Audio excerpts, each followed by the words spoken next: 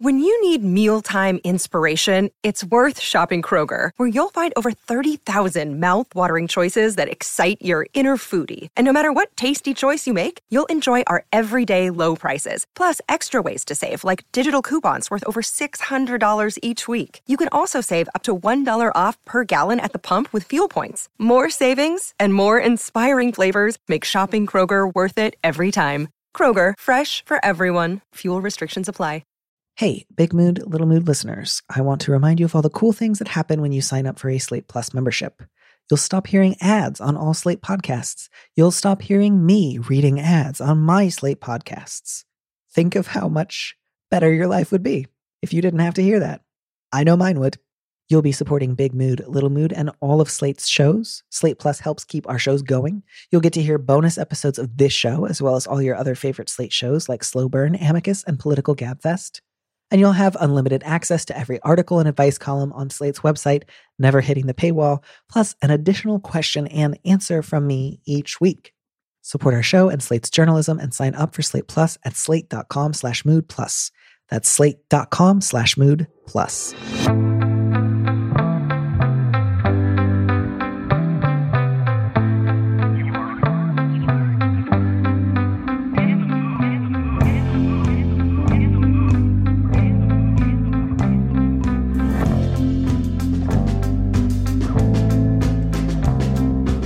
Hello and welcome back to Big Mood, Little Mood. I am your host, Danny Lavery, and with me in the studio this week is Maude Newton, who's written for the New York Times Magazine, Harper's, the New York Times Book Review, and Oxford American. Maude, welcome to the show. Thank you for having me, Danny. I am so looking forward to this. I am this week coming to all of you from Cornwall, so I'm slowly making my way around the country and continuing to convalesce. So I am basically just living my best life, tramping around the countryside and not being sick, those are two of my favorite things. Yeah, that sounds fantastic. Sounds like you went on a hike earlier today from what you were saying. It was like part hike and part exercise in I always feel like it's one of the cheapest shots anyone can do is to say like, oh, like British national self-conception is everything they say it is. Like to me, there's nothing like more boring than an American being like, and can you believe the like wacky food they have here? Like it's been done. It's not even true. That said, going on a walk that was described to us by like a very nice lady with the National Trust as like a moderate hike that ended with about, I would say like a full mile, like pushing our way through bramble thickets that involved like crab walking at one point. Like I'm bleeding a little bit. And, you know, it was amazing. I felt like I was trying to rescue Sleeping Beauty. And I asked Grace for confirmation at the end. And she said, well, we didn't need a knife to cut through the brambles. So I think that was about moderate. And I was just like, fine. You know what? Let's lean into it. I'm an American and I'm used to having nature steamrolled for me so that I can take a pleasant stroll through it afterwards. And you are all just committed to the unsexy kind of self-inflicted pain. And let's not try to learn anything else about each other. That sounds fantastic. I only wish that Sleeping Beauty had been at the end of the brambles. The nice thing was there was a really, really beautiful view of Cape Cornwall at the end of the brambles. Oh. So, you know, I got to be sort of like adequately paid back for my very, very minor sufferings. That's the only kind of suffering I'm ever interested in, by the way, just to be clear. It's very, very minor. That's all I'm looking for now. I just want to coast from here on out. Yeah, very much the same for me.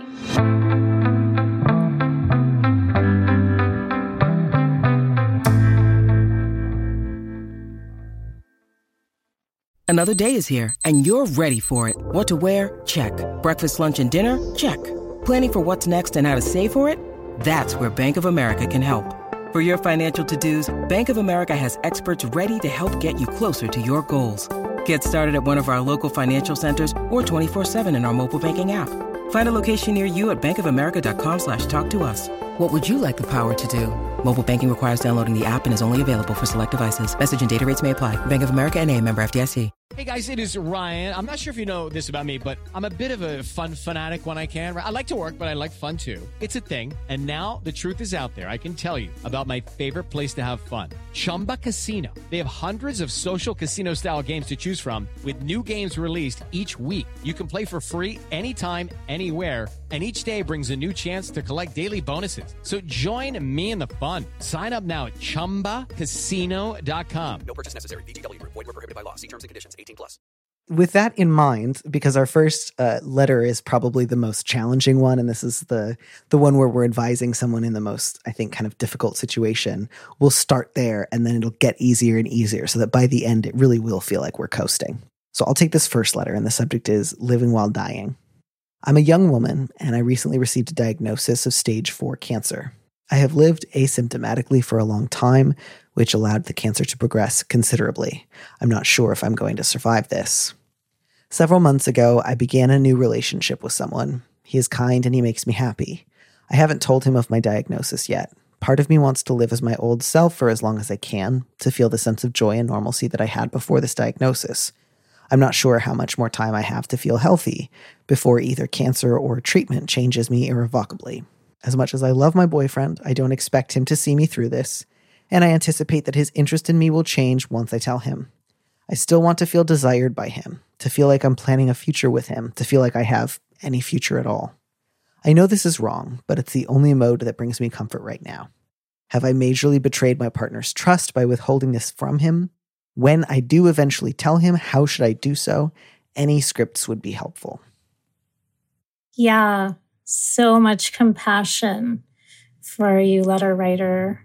I really empathize with every facet of this situation. I don't know about you, but what really jumps out to me is the use of the words partner and boyfriend.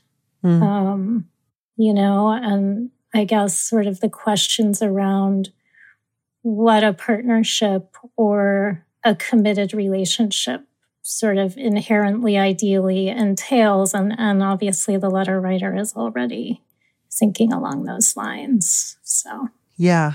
I think there's so much value in thinking about like what are the language choices say about this letter writer's like hopes or states of mind. And I think I think that lines up really clearly with just like, I love him.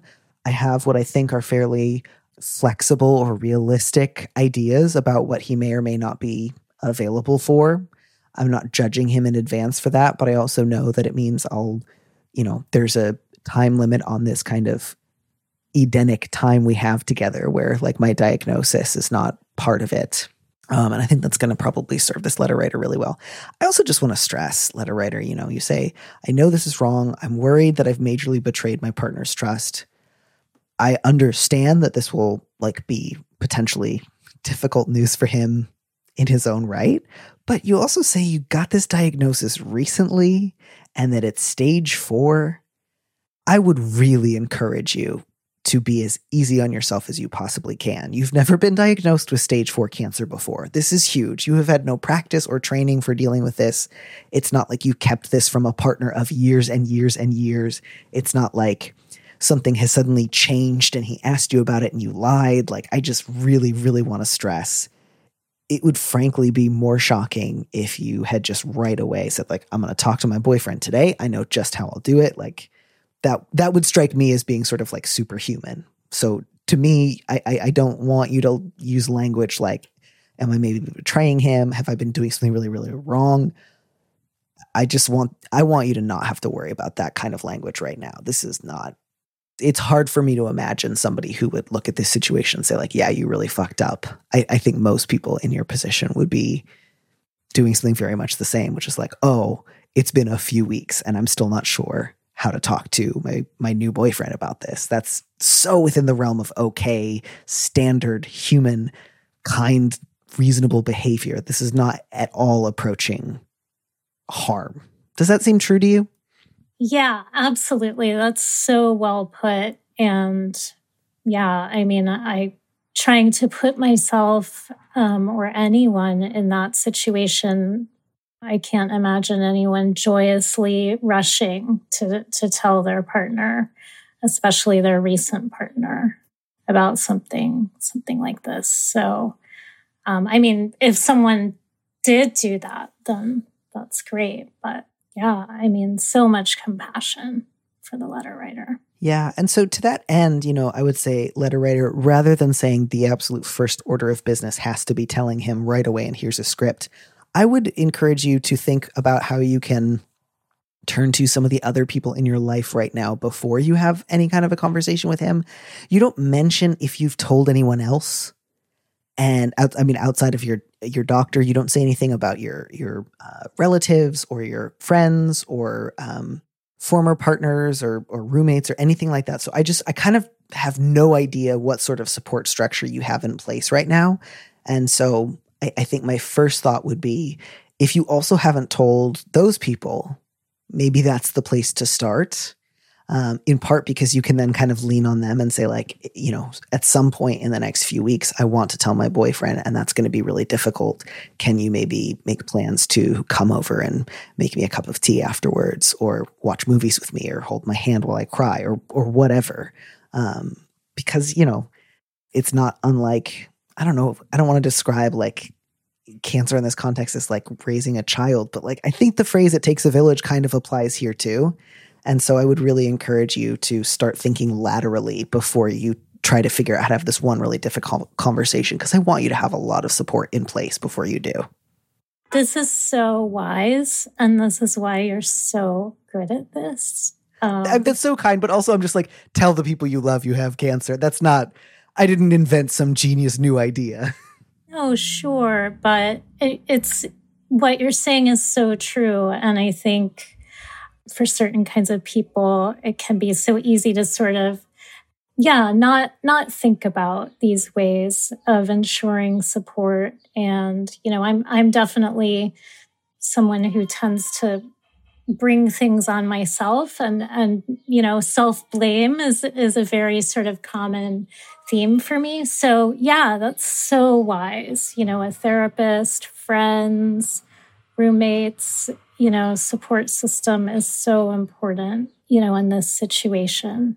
My other thought here, more than a script, because, you know, I think your first move should probably be talk to the other people in your life, either who you've already told or who you probably want to tell soon. Start with them and work your way up to him.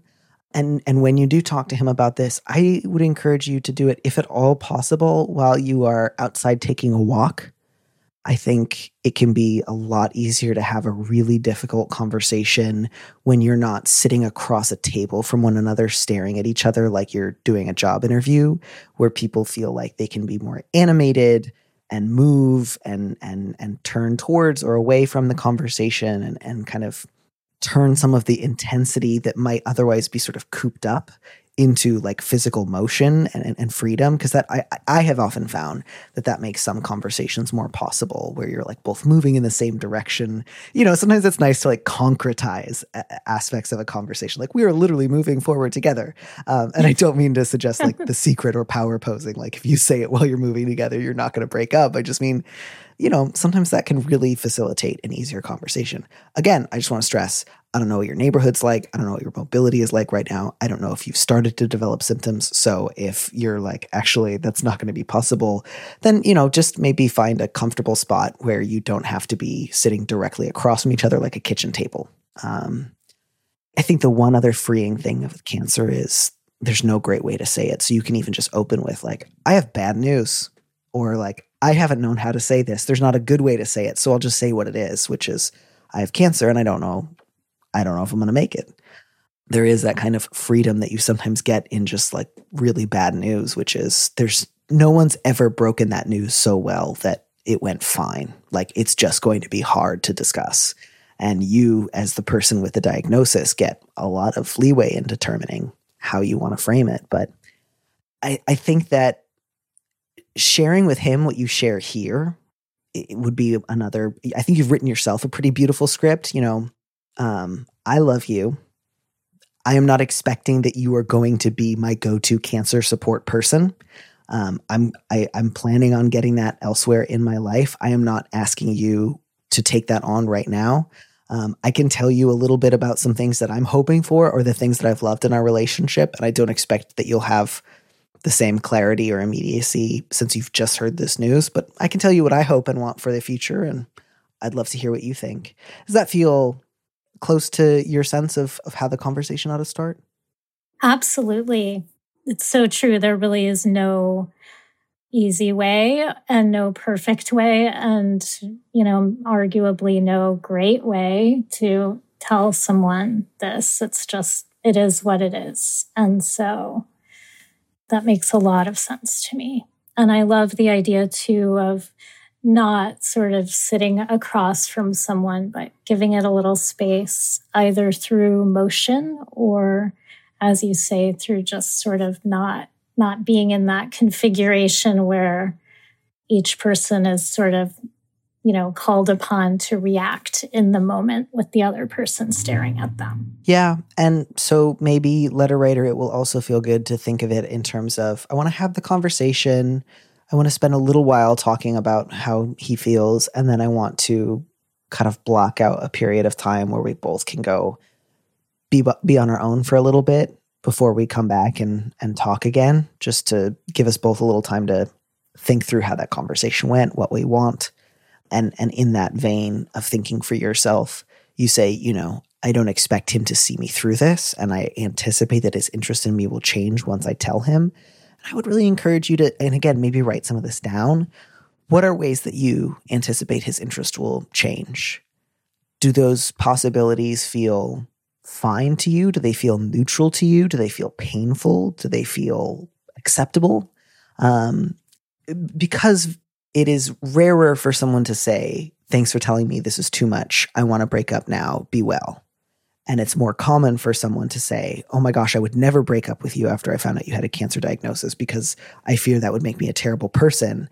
And then there can be a really variable or inconsistent way of their being able to handle the realities of your cancer and your treatments and the possible side effects those treatments may have. So I just think it will be helpful, again, not to have like, if he does X, Y, or Z, then I'll know I'm going to break up with him, but just to kind of have a sense of mind, how will we potentially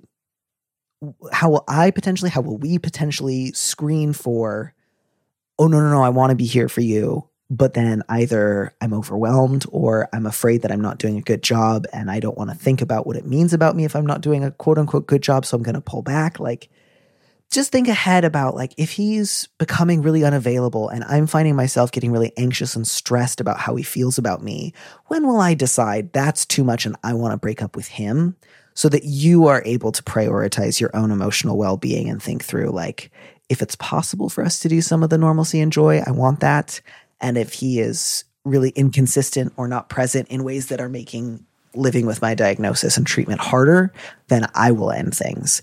I think that will also go a long way towards making you feel more confident because, again, it's rare that somebody will give you that perfect clarity. Here's what I'm going to be like in a diagnosis. More often, people are going to say, I want to be great. And of course, I hope he is. And I hope that if you're able to clarify, like, I'm not expecting and frankly don't want you to drive me to my chemo appointments. I already have these people doing it. Maybe you two can continue to plan wonderful and exciting dates. But I think, again, just as long as you're really clear, like, I'm not asking X, Y, or Z of you, and I'm also available to hear what you want. I hope that things go well. And whether or not that means you'll date for a long, long time or whatever, just that whatever decision the two of you make next about your immediate and then medium-term futures, you can do so freely, openly, unashamedly, where he can really trust that you mean it when you say you don't have these huge expectations of him, and he can in turn be honest with you, and that you also have just a lot of other people on your team so that, you know, it'd be great if you could keep dating and having a good time, because no one wants it to be all cancer all the time. Like, everyone wants to be able to do something fun. I really hope all those things for you. And I hope that you get great treatment and care.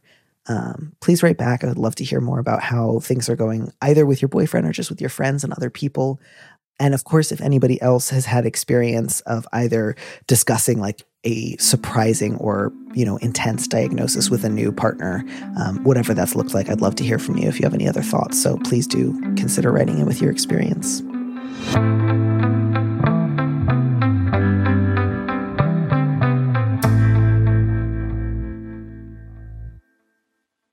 And then I think it's probably time to move on to our second letter, which you have graciously agreed to read for us. Absolutely. The subject is Just Want My Aunt Back.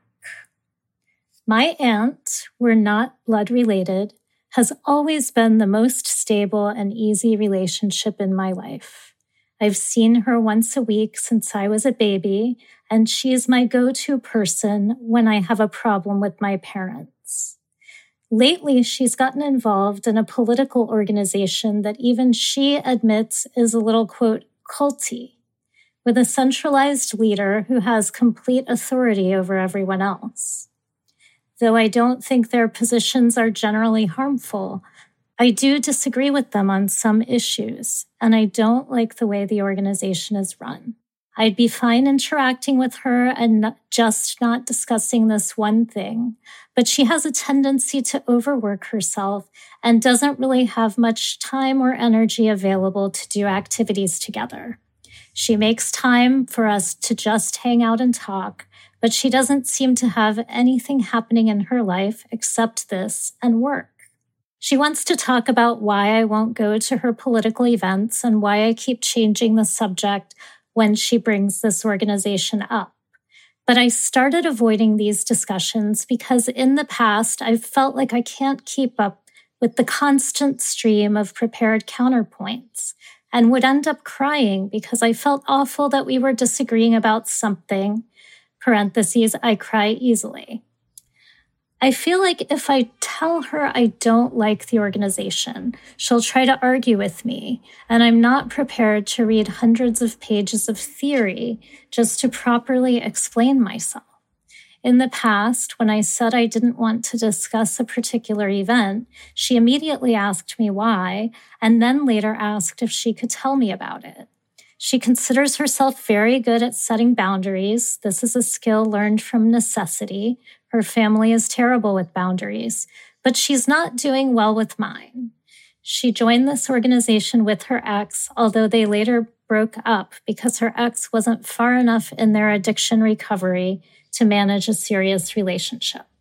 I almost said something when she was telling me about how she was holding her ex's dog at an event. Someone else could have held the dog, but I didn't know how to say it. How do I talk to her about my concerns without getting drawn into a political debate I can't win? I know she respects my insight about things, but on this one topic, she gets really defensive.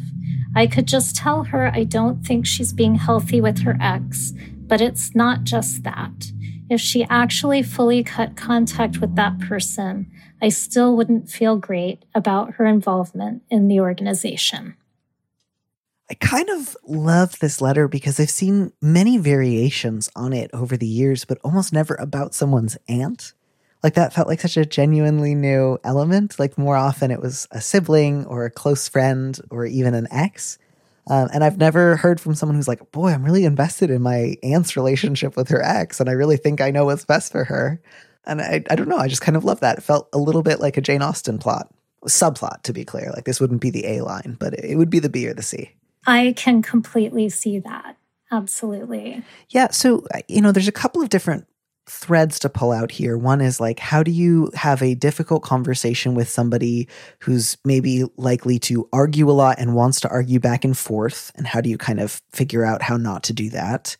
Another is, how much of your opinions about somebody else's hobbies and relationships with their ex is good to share with them versus maybe counterproductive.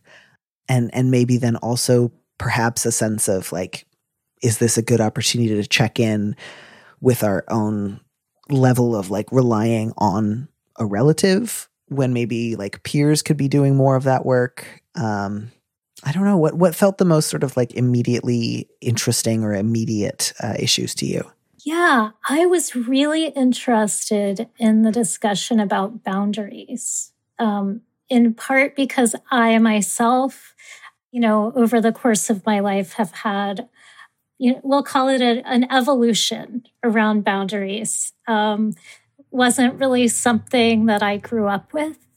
So, developing them has been a journey. And I felt like I sort of recognized some things that were maybe going on here.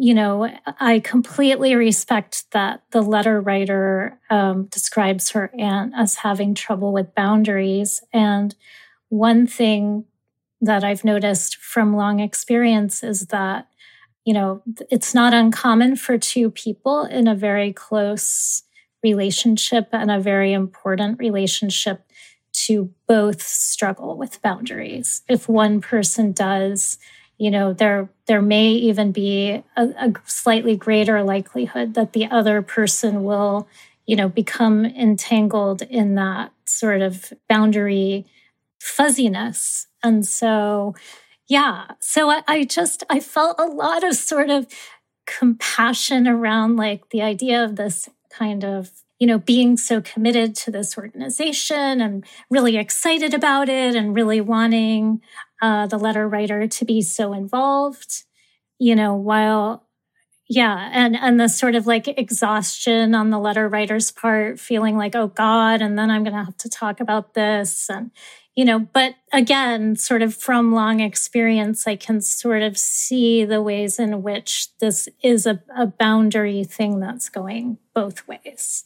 Yeah, I think so too. I think to me, the things that felt the most sort of representative of that both ways aspect was, one, it makes a lot of sense to feel sort of like anticipatory anxiety of, I want to tell someone I love that I don't want to hear a lot about this organization they've recently joined. And I'm already like just nervous in advance because I know they're going to have like 8 talking points. They're going to want to have a debate with me. And I don't want to have a debate, which I think is a reasonable thing. Like, as much as I think it should and could be potentially useful to have difficult conversations with the people we love, I also really recognize that fear of like, I know what they want. And that is to like go 12 rounds and then declare a winner. And whoever wins has to like get the other person to sign an affidavit saying you're right and I agree. And then on the other hand, I was sort of, you know, I really like my ears perked up at that line. I'm worried that I would end up crying because I'd feel awful that we were disagreeing about something. That to me felt like, oh, that is something that maybe the letter writer needs to take a look at right now. And letter writer, I just want to really stress, it's okay that you cry easily. I don't want you to feel bad about that. I really, really get your desire not to get into a huge back and forth with your aunt. And I'm really glad that you two are close. I think that's wonderful. But you say you feel awful that we're disagreeing about something, and with deep love and gentleness, I have to give you the bad news, which is just that you are going to disagree about things with people you love for the rest of your life.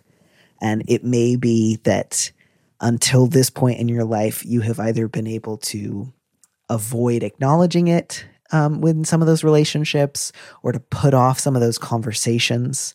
But I'd be willing to bet you already have disagreed about things with people you love before. And maybe that went really badly. Maybe you got shouted over. And you've just kind of thought like, that's what disagreeing looks like. It means just like painfully relinquishing love as somebody else chooses something like shouting over you.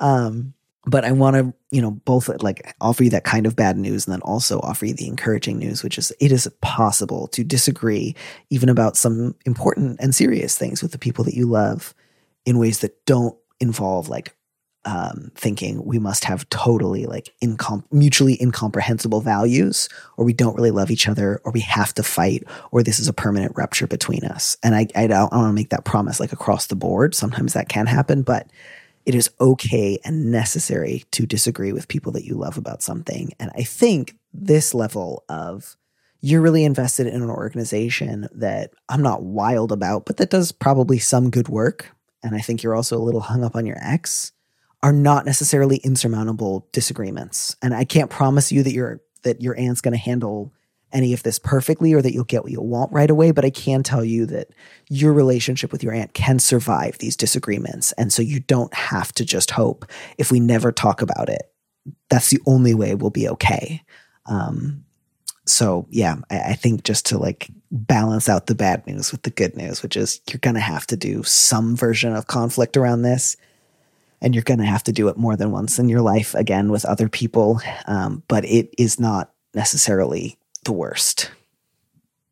Yeah, absolutely. And sometimes just gently and generously and positively sort of bringing these kinds of disagreements forward in exactly the kind of way you described can really create an opening where the other person feels more acknowledged.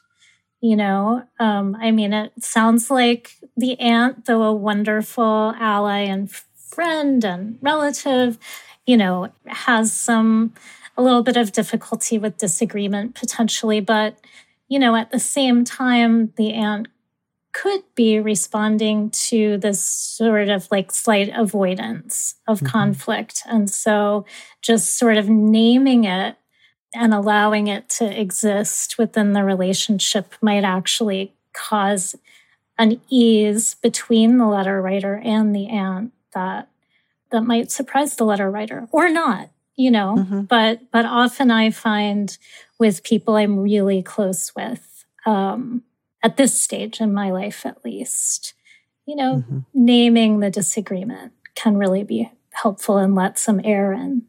Yeah. Yeah. And, to that end, I always think it's useful to do a little bit of triage of like what's really critical here and what's something maybe less so. To my mind, the stuff about being a little hung up on her ex, I would probably not encourage you to prioritize that a ton just because in my experience, I've never had a conversation with someone where I said, even the gentlest version of, you seem kind of hung up on your ex.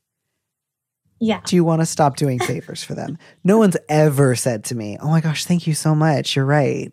And if anyone's ever said that to me, I've only ever like gotten defensive or bristled. People just generally, I think when they do favors for their exes, like hold a dog at an event and they're like talking a lot, like they know on some level they're hung up on their ex and they are not ready yet to let go of the belief or the hope that being super helpful and around all the time is going to rekindle an ex's interest. And then I think that's one of those things where it's just like, it's not killing anybody. She's got to learn that one for herself. Don't wake a sleepwalker. I remember, I think the last time I tried to do that, especially like unsolicited to someone, was in college. And I had made a joke about some favor somebody was doing for someone I knew they were really hung up on. And they just looked at me and they said, fuck you. And they were right to say it. It was totally out of line. It was totally none of my business if they wanted to do this thing for this other person. And that was the last time that I weighed in unprompted on that front. So again, not to say that your aunt would say that, just like she held a dog for a while. That's her call. I would let that one go. Yeah, I completely agree. I think fuck you is, a not uncommon response, whether articulated or not, to any commentary. And this was from a really nice person. Like this was I really took that fuck you to heart because I was like, all right, if I made this person say fuck you to me, I really fucked up. Yeah. Yeah. So letter writer, I think, again, in the spirit of triage, here is how I would encourage you to think about addressing some of these issues with your aunt. And I'll just go through the letter chronologically because that's easiest for me. This has always been the most stable and easy relationship. I've seen her once a week since I was a baby. She's my go-to person when I have a problem with my parents. I felt like that was part of what you led with because there was a sense there of this is how our relationship should always be. And I just want you to be prepared for, I hope this is a relationship that remains close and vibrant and meaningful and mutually supportive for the rest of your lives. I really, really do. I think that's possible. I also want to encourage you to think of the possibility that you might go through some seasons where you don't see each other every single week, where you don't always go to her when you have problems with your parents, that you might start adding, again, not that like you could never discuss your problems with your parents with her again, but that you might start adding other people to that roster, and thinking about ways that you can get that kind of support from more than one person. So you're never just relying on only one. And to think about like, this is a lifelong relationship that's had a lot of stability and ease sort of like in the tank. And that's hopefully going to get us through some more difficult times because all relationships go through more difficult times. So not like, therefore it's got to be stable and easy forever. We must never fight. But like, how can I think ahead to what are places I can let disagreements go? What are places where I want to lovingly pursue conflict? And how do I balance out the two without expecting that this will be the thing that we experience forever? Then the most difficult one is I kind of want her to scale back on what she does in this organization, but I'm also aware I can't really control that. What I'd really like is for her to minimize how much she shares with me about it and not ask me more than once why I don't want to hear about it. I do hope some of that's possible. Letter writer, you say you mostly change the subject when you bring the organization up. It's a little unclear if you've ever come out and said, like, I'd rather you don't talk to me about this at all. I don't like this organization. I don't think they're evil, but like, I'm just not wild about it. Or if you've just more avoided it. So, I do think that one more conversation might be beneficial there. And I really think you should just say, I know I haven't always been clear on this subject. Part of that's been because I don't want to tell you what to do or seem interfering. But also part of it's because I've been worried that you will not really hear me out, that you will immediately want to fight or disagree or argue about it. That's gotten me worried. So I just want to sort of start this conversation by saying, I feel nervous bringing this up to you. I really hope that you'll hear me out before you try to disagree or get me to change my mind. And I really also want to stress, I'm not trying to tell you what to do or that this group is like bad or evil. Just as you know yourself, some of the ways that it's organized is pretty authoritarian. I don't love that. And I think some of their goals are a little out there. And I would love it if you could keep the updates about that organization with me to a minimum. And if you would stop inviting me to go. Do you think that's possible? Do you think you could do that? I hope that she would hear you out. If she just immediately started fighting, you could always just say like, I really want to encourage you to sit with what I've just told you before you come back to me with a response. So I'm not going to fight today. Let's talk about this in another day or two, which again is not like unilaterally saying like, I'm telling you what I want. I'll never listen to your perspective. Goodbye until you can abide by my rules. But it is making it clear that you're not ready to immediately go into debate team mode. I do think that's possible. And again, like, you cry easily. So that's okay. Like if you do cry, that's fine. That doesn't mean anything's like hideously wrong. It doesn't mean you failed. It just means you're crying. And again, if it helps you to acknowledge that out loud, you can just say like, I want to acknowledge I'm crying. I wish I weren't, but it's also just something that I do when I get a little frustrated. And it doesn't mean that I am dying or devastated. It just means that, my body produces tears when I'm kind of frustrated, and I'm frustrated because I love you. And yeah, if you feel like she'll just try to argue and you don't want to read hundreds of pages of theory, you can just say that. I know that can feel hard, especially when somebody else is in argumentative mode and it feels like I can't get out of this conversation until they give me permission by saying you've argued well. But that doesn't happen, right? Like people don't actually say that. So you'll need to just, even if you have to like write it down, like write down the sentence you need to say that will say like, I hear your objections. I told you I don't want to fight about it right now. I really do want you to just consider what I've said in the spirit of love and openness. Let's talk again in a couple of days. I'm going to go. And then be done with it for that moment. Yeah, that's all so wise. And I'm wondering also what you would think of the possibility, something that I feel like I might be picking up on from the letter writer is a sort of unarticulated fear that this might sort of rupture the love and acceptance between the letter writer and their aunt. And so, I'm wondering what you would think, Danny, about the letter writer explicitly saying that. How would that land for you? Yeah, that is challenging. It's a little difficult because it doesn't feel like they've quite had the really direct conversation yet. So right. I think maybe a lot of this is just fears on the letter writer's part, possibly because she hasn't had a lot of like moderate conflict that ended okay. Right. In her relationships. And so maybe thinks like good relationships, you pretty much never fight or you pretty much never disagree about something big, because if you do, then everything collapses. That said, it is possible, although I hope not the only option, but I think it is possible that if the letter writer said even the most kind of like gentle version of what we've suggested here, that her aunt would just be like really, really hurt and defensive and just, I can't believe you would say this.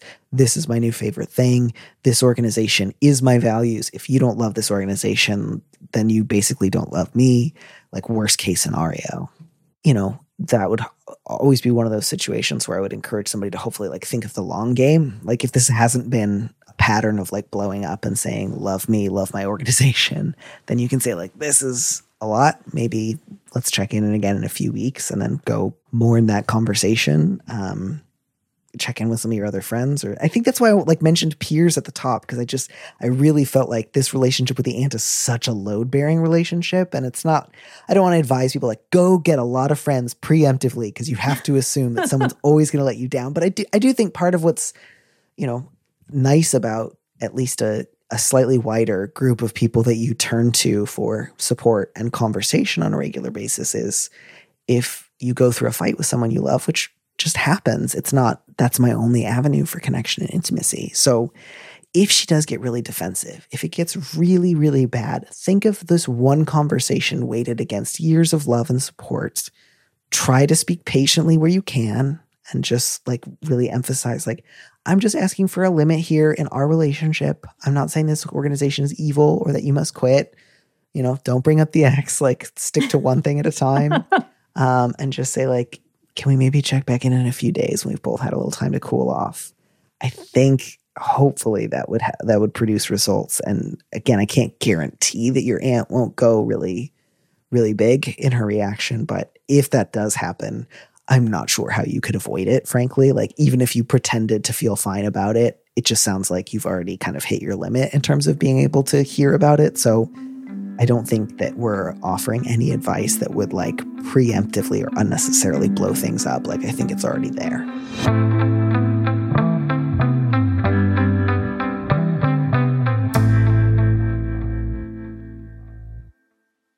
Oh, well, that feels like kind of a useful moment to move away from this one individual niece-aunt relationship and to think and talk a little bit more broadly about family relationships, because you have just written a book about family inheritances and legacies. And I'm so curious to hear a little bit more about what that research process has been like, about what writing it has been like. Do you have any insights into the aunt-niece relationship that you want to share with our listeners today? Yes, I have just written a book that's sort of, as you know, it involves my own family. It's called Ancestor Trouble. And the subtitle is A Reckoning and a Reconciliation. So, yeah, I mean, it sort of starts with a lot of trouble in my own family. I started, it's kind of about genealogy. So I started researching my family really casually years ago. My mom and my grandmother always had these stories. And over time, I heard that my grandfather was supposedly married 13 times. His father had supposedly killed someone with a hay hook. Those were stories I was curious about, could this really be true? And then on my father's side, as I sort of started delving, he was this very overt white supremacist. And when I say very overt, like he spanked me for watching Sesame Street kind of person, because black and white kids played together on the show. So, I knew that because he was a defender of slavery, I knew that our ancestors had enslaved people. And I always felt really drawn to, reckoning with that in some way, but I wasn't really sure what that would entail. So, so the book uses my own family history and discoveries, and then it takes the reader into a lot of sort of like genealogy, genetic genealogy, the idea of intergenerational trauma, generational wealth, the body, and and then ultimately sort of into like spiritual importance of ancestors and creativity. So, it's kind of a lot. Yeah, no, I mean, it is remarkable and complex. And I'm so curious too, like when you said that, ancestor trouble, my first thought went to Judith Butler's Gender Trouble. And I was curious, like, was there any degree to which you felt like that title was engaging that particular history? Or was that just like, nope, we were just both talking about different types of trouble, unrelated? Yeah, I mean, that's that. I hadn't thought of that. In fact, although I do really love Judith Butler's work at times. As I worked on the book over the years, the title that was in my mind was Ancestor Hunger. And my agent thought it was confusing, which is probably true. And my editor described the publisher's reaction at Random House, the sort of team's reaction, as, I think she said, a firm neutral. So, I started playing around with other ideas, and they were all really terrible and ponderous, and they all included the words ancestors and trouble. And then my partner, Max, sort of as a joke said, oh, you could call it Ancestor Trouble, which is actually a little bit of a callback to one of our favorite Looney Tunes cartoons. So there, Rabbit Trouble, I assume? It's pronoun trouble. You're kidding me. No, he doesn't have to shoot you now. He has to shoot me now. Or, Boy, if I knew how to pronounce that French expression, plus qu'à change, I'd say it right now. But suffice it to say, plus qu'à change. Absolutely. So I immediately, when he said it, I was like, yeah, it has to be that. And luckily everyone agreed, because I could imagine a situation in which people would have thought it was too flippant. But, what I love about it for my book is, of course, like my secret knowledge that Daffy Duck and Bugs Bunny have this role. But also, it's both serious. It's a really serious problem, I think, that a lot of us, especially, white people who come from colonizers and settlers in this country, really, reckon with, whether we do it explicitly or not. And then it also has this sort of more light touch to it, which I think is always helpful when we're looking at things that are really hard. It sounds like then you're thinking about questions of ancestor engagement that exist both within and without the concept of the family, which really interests me because I think there's so much held within this idea of your ancestors belonging to your family and therefore something private, something that can lend itself to the secret, versus the idea of engagement with ancestor travel at the level of colonization, which immediately calls to mind questions that have to do with, governments, institutions, societies, tax records, numbers, concrete public issues. And that seems like such a useful and vital project, especially in the question of things like socialist revolution, family abolition, the question of reparations. And I wonder, did that surprise you? Did you think I'm just doing things that look at different individual families and then it opened up more? Or did it feel kind of like, no, this is always was going to go beyond the family? Yeah, I mean, I knew that I wanted the book to have this sort of structure and scope when I started. I didn't know exactly what it would look like, but the outline that I came up with toward the beginning really stayed with me. My editor wanted me to come up with one, and I was sort of like, okay, well, I didn't articulate this, but within myself, I was like, yeah, outlines and me, doesn't usually work, but sure, we can go through this exercise. But it was really, really helpful. And yeah, I mean, one thing about writing this book is like, I knew, so as you know, there are some stories about my family that are a little extreme or a lot extreme in the book. Obviously, people over time had said to me, oh, hey, you should write a memoir. And I didn't really have any interest.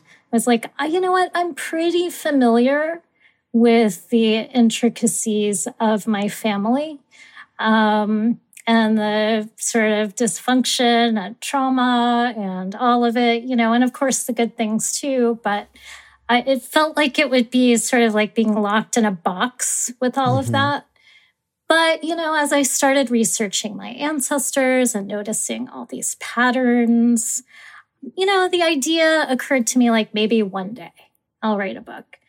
And then when my agent encouraged me to think about like what a book I would want to write might look like after I had just finished writing a piece for Harper's that ended up being sort of the seed of the book, I realized that I wanted to write this sort of back and forth, like using my family as a sort of starting point for looking at all of this more broadly. And, I'm really interested in ancestors as a sort of like as inspirational figures. So I really love what the queer community is doing around that in particular. But I didn't really get into that in the book. I did really want to stay sort of focused on biological and potentially also adoptive ancestors and the ways that our sort of personal predicaments around all of this, our personal traumas, our personal silences, how it all really connects, to, as you say, these larger, for lack of a better word, ancestral organizations, and these, sort of how my family's connection to slavery and connection to genocide of Indigenous people ties in to these broader conversations that we're having and efforts that we're taking to dismantle white supremacy. And so, it's become really the didactic aim of the book is really to encourage people to come forward and talk about their personal family histories. And by that, I don't mean that we should, find our Black friends and unburden ourselves about what our families did, but we should, speak very with much other the policy people. of this show. Don't bother your Black friends with your own personal shame about your own white ancestors. So there with you. Yeah, absolutely. So, but, as we're having these important larger arguments about, critical race theory and what does it have to teach us, I believe there's something really important about making it personal. So when we encounter, that yucky resistance from someone we don't know very well, and they're like, well, slavery was a long time ago, rather than sort of coming back at them with a talking point, if we can say, hey, you know what? A little more than 150 years ago, my ancestors were enslaving people. And that really weighs on me, and I feel a responsibility to advocate for reparations and to really ponder, what my responsibility is in light of that. They might still respond with, something dismissive and or racist, but it might crack something open for them. Yeah. No, and there's so many different fronts at which engagement with the recent past and the semi-recent past is useful, both in terms of how it can inform present social, political, community-based projects and solidarities and so forth. And there's also just ways in which it is, meaningful and useful on a personal level. And it's quite remarkable to think about, how do you weave them together both in this book and in other books? And I'm just really excited for listeners to get a chance to read it. And thank you so much for telling us a little bit about it. And thank you so much for coming and sharing your thoughts and wisdom with all of us. Danny, I have loved every second of it. Thank you for having me. Oh, well, this was just wonderful. And if you could maybe one last time let our listeners know where and when they might be able to pick up a copy of your book. Absolutely. My book is called Ancestor Trouble, A Reckoning and a Reconciliation. It is available at bookshop.org, IndieBound, so you could get it from your independent bookstores, or, of course, any of the other booksellers out there. Beautiful. Thank you so much. Thank you.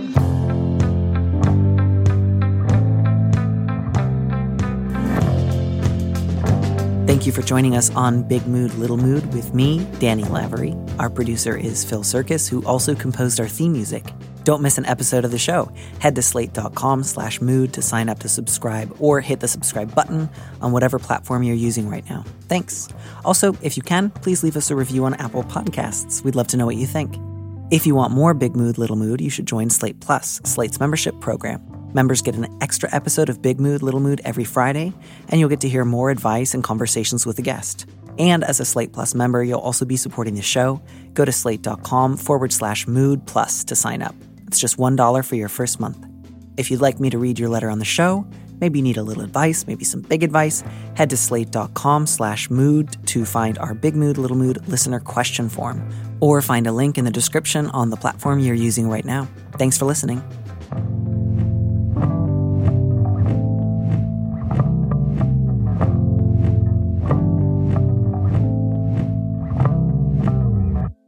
And here's a preview of our Slate Plus episode coming this Friday. One of the reasons this seems unnecessarily complicated is like you and Amber are both like carrying forth messages on behalf of your parents. Yes. And I would just say like one of the easiest ways to let the parents figure this out is the next time Amber asks you, just say like, oh, you should have your mom call my mom directly. Like, I don't know their schedule. Check in with them. That's it. I think that's the easiest way. And then if your mom realizes like, oh, I actually don't want to go back and forth with her, I'm like willing to say it, fine. Or if your dad's like, oh, at last it's coming to us directly, I can like make it really clear. I'll do it for free or not at all. Like they can hash it out between them. But let your parents handle this. To listen to the rest of that conversation, join Slate Plus now at slate.com/mood. Hello, it is Ryan, and I was on a flight the other day playing one of my favorite social spin slot games on ChumbaCasino.com. I looked over at the person sitting next to me, and you know what they were doing? They were also playing Chumba Casino. Coincidence? I think not. Everybody's loving having fun with it. Chumba Casino is home to hundreds of casino-style games that you can play for free anytime, anywhere, even at 30,000 feet. So sign up now at ChumbaCasino.com to claim your free welcome bonus. That's ChumbaCasino.com and live the Chumba life. No purchase necessary. VGW Group. Void where prohibited by law. See terms and conditions. 18+.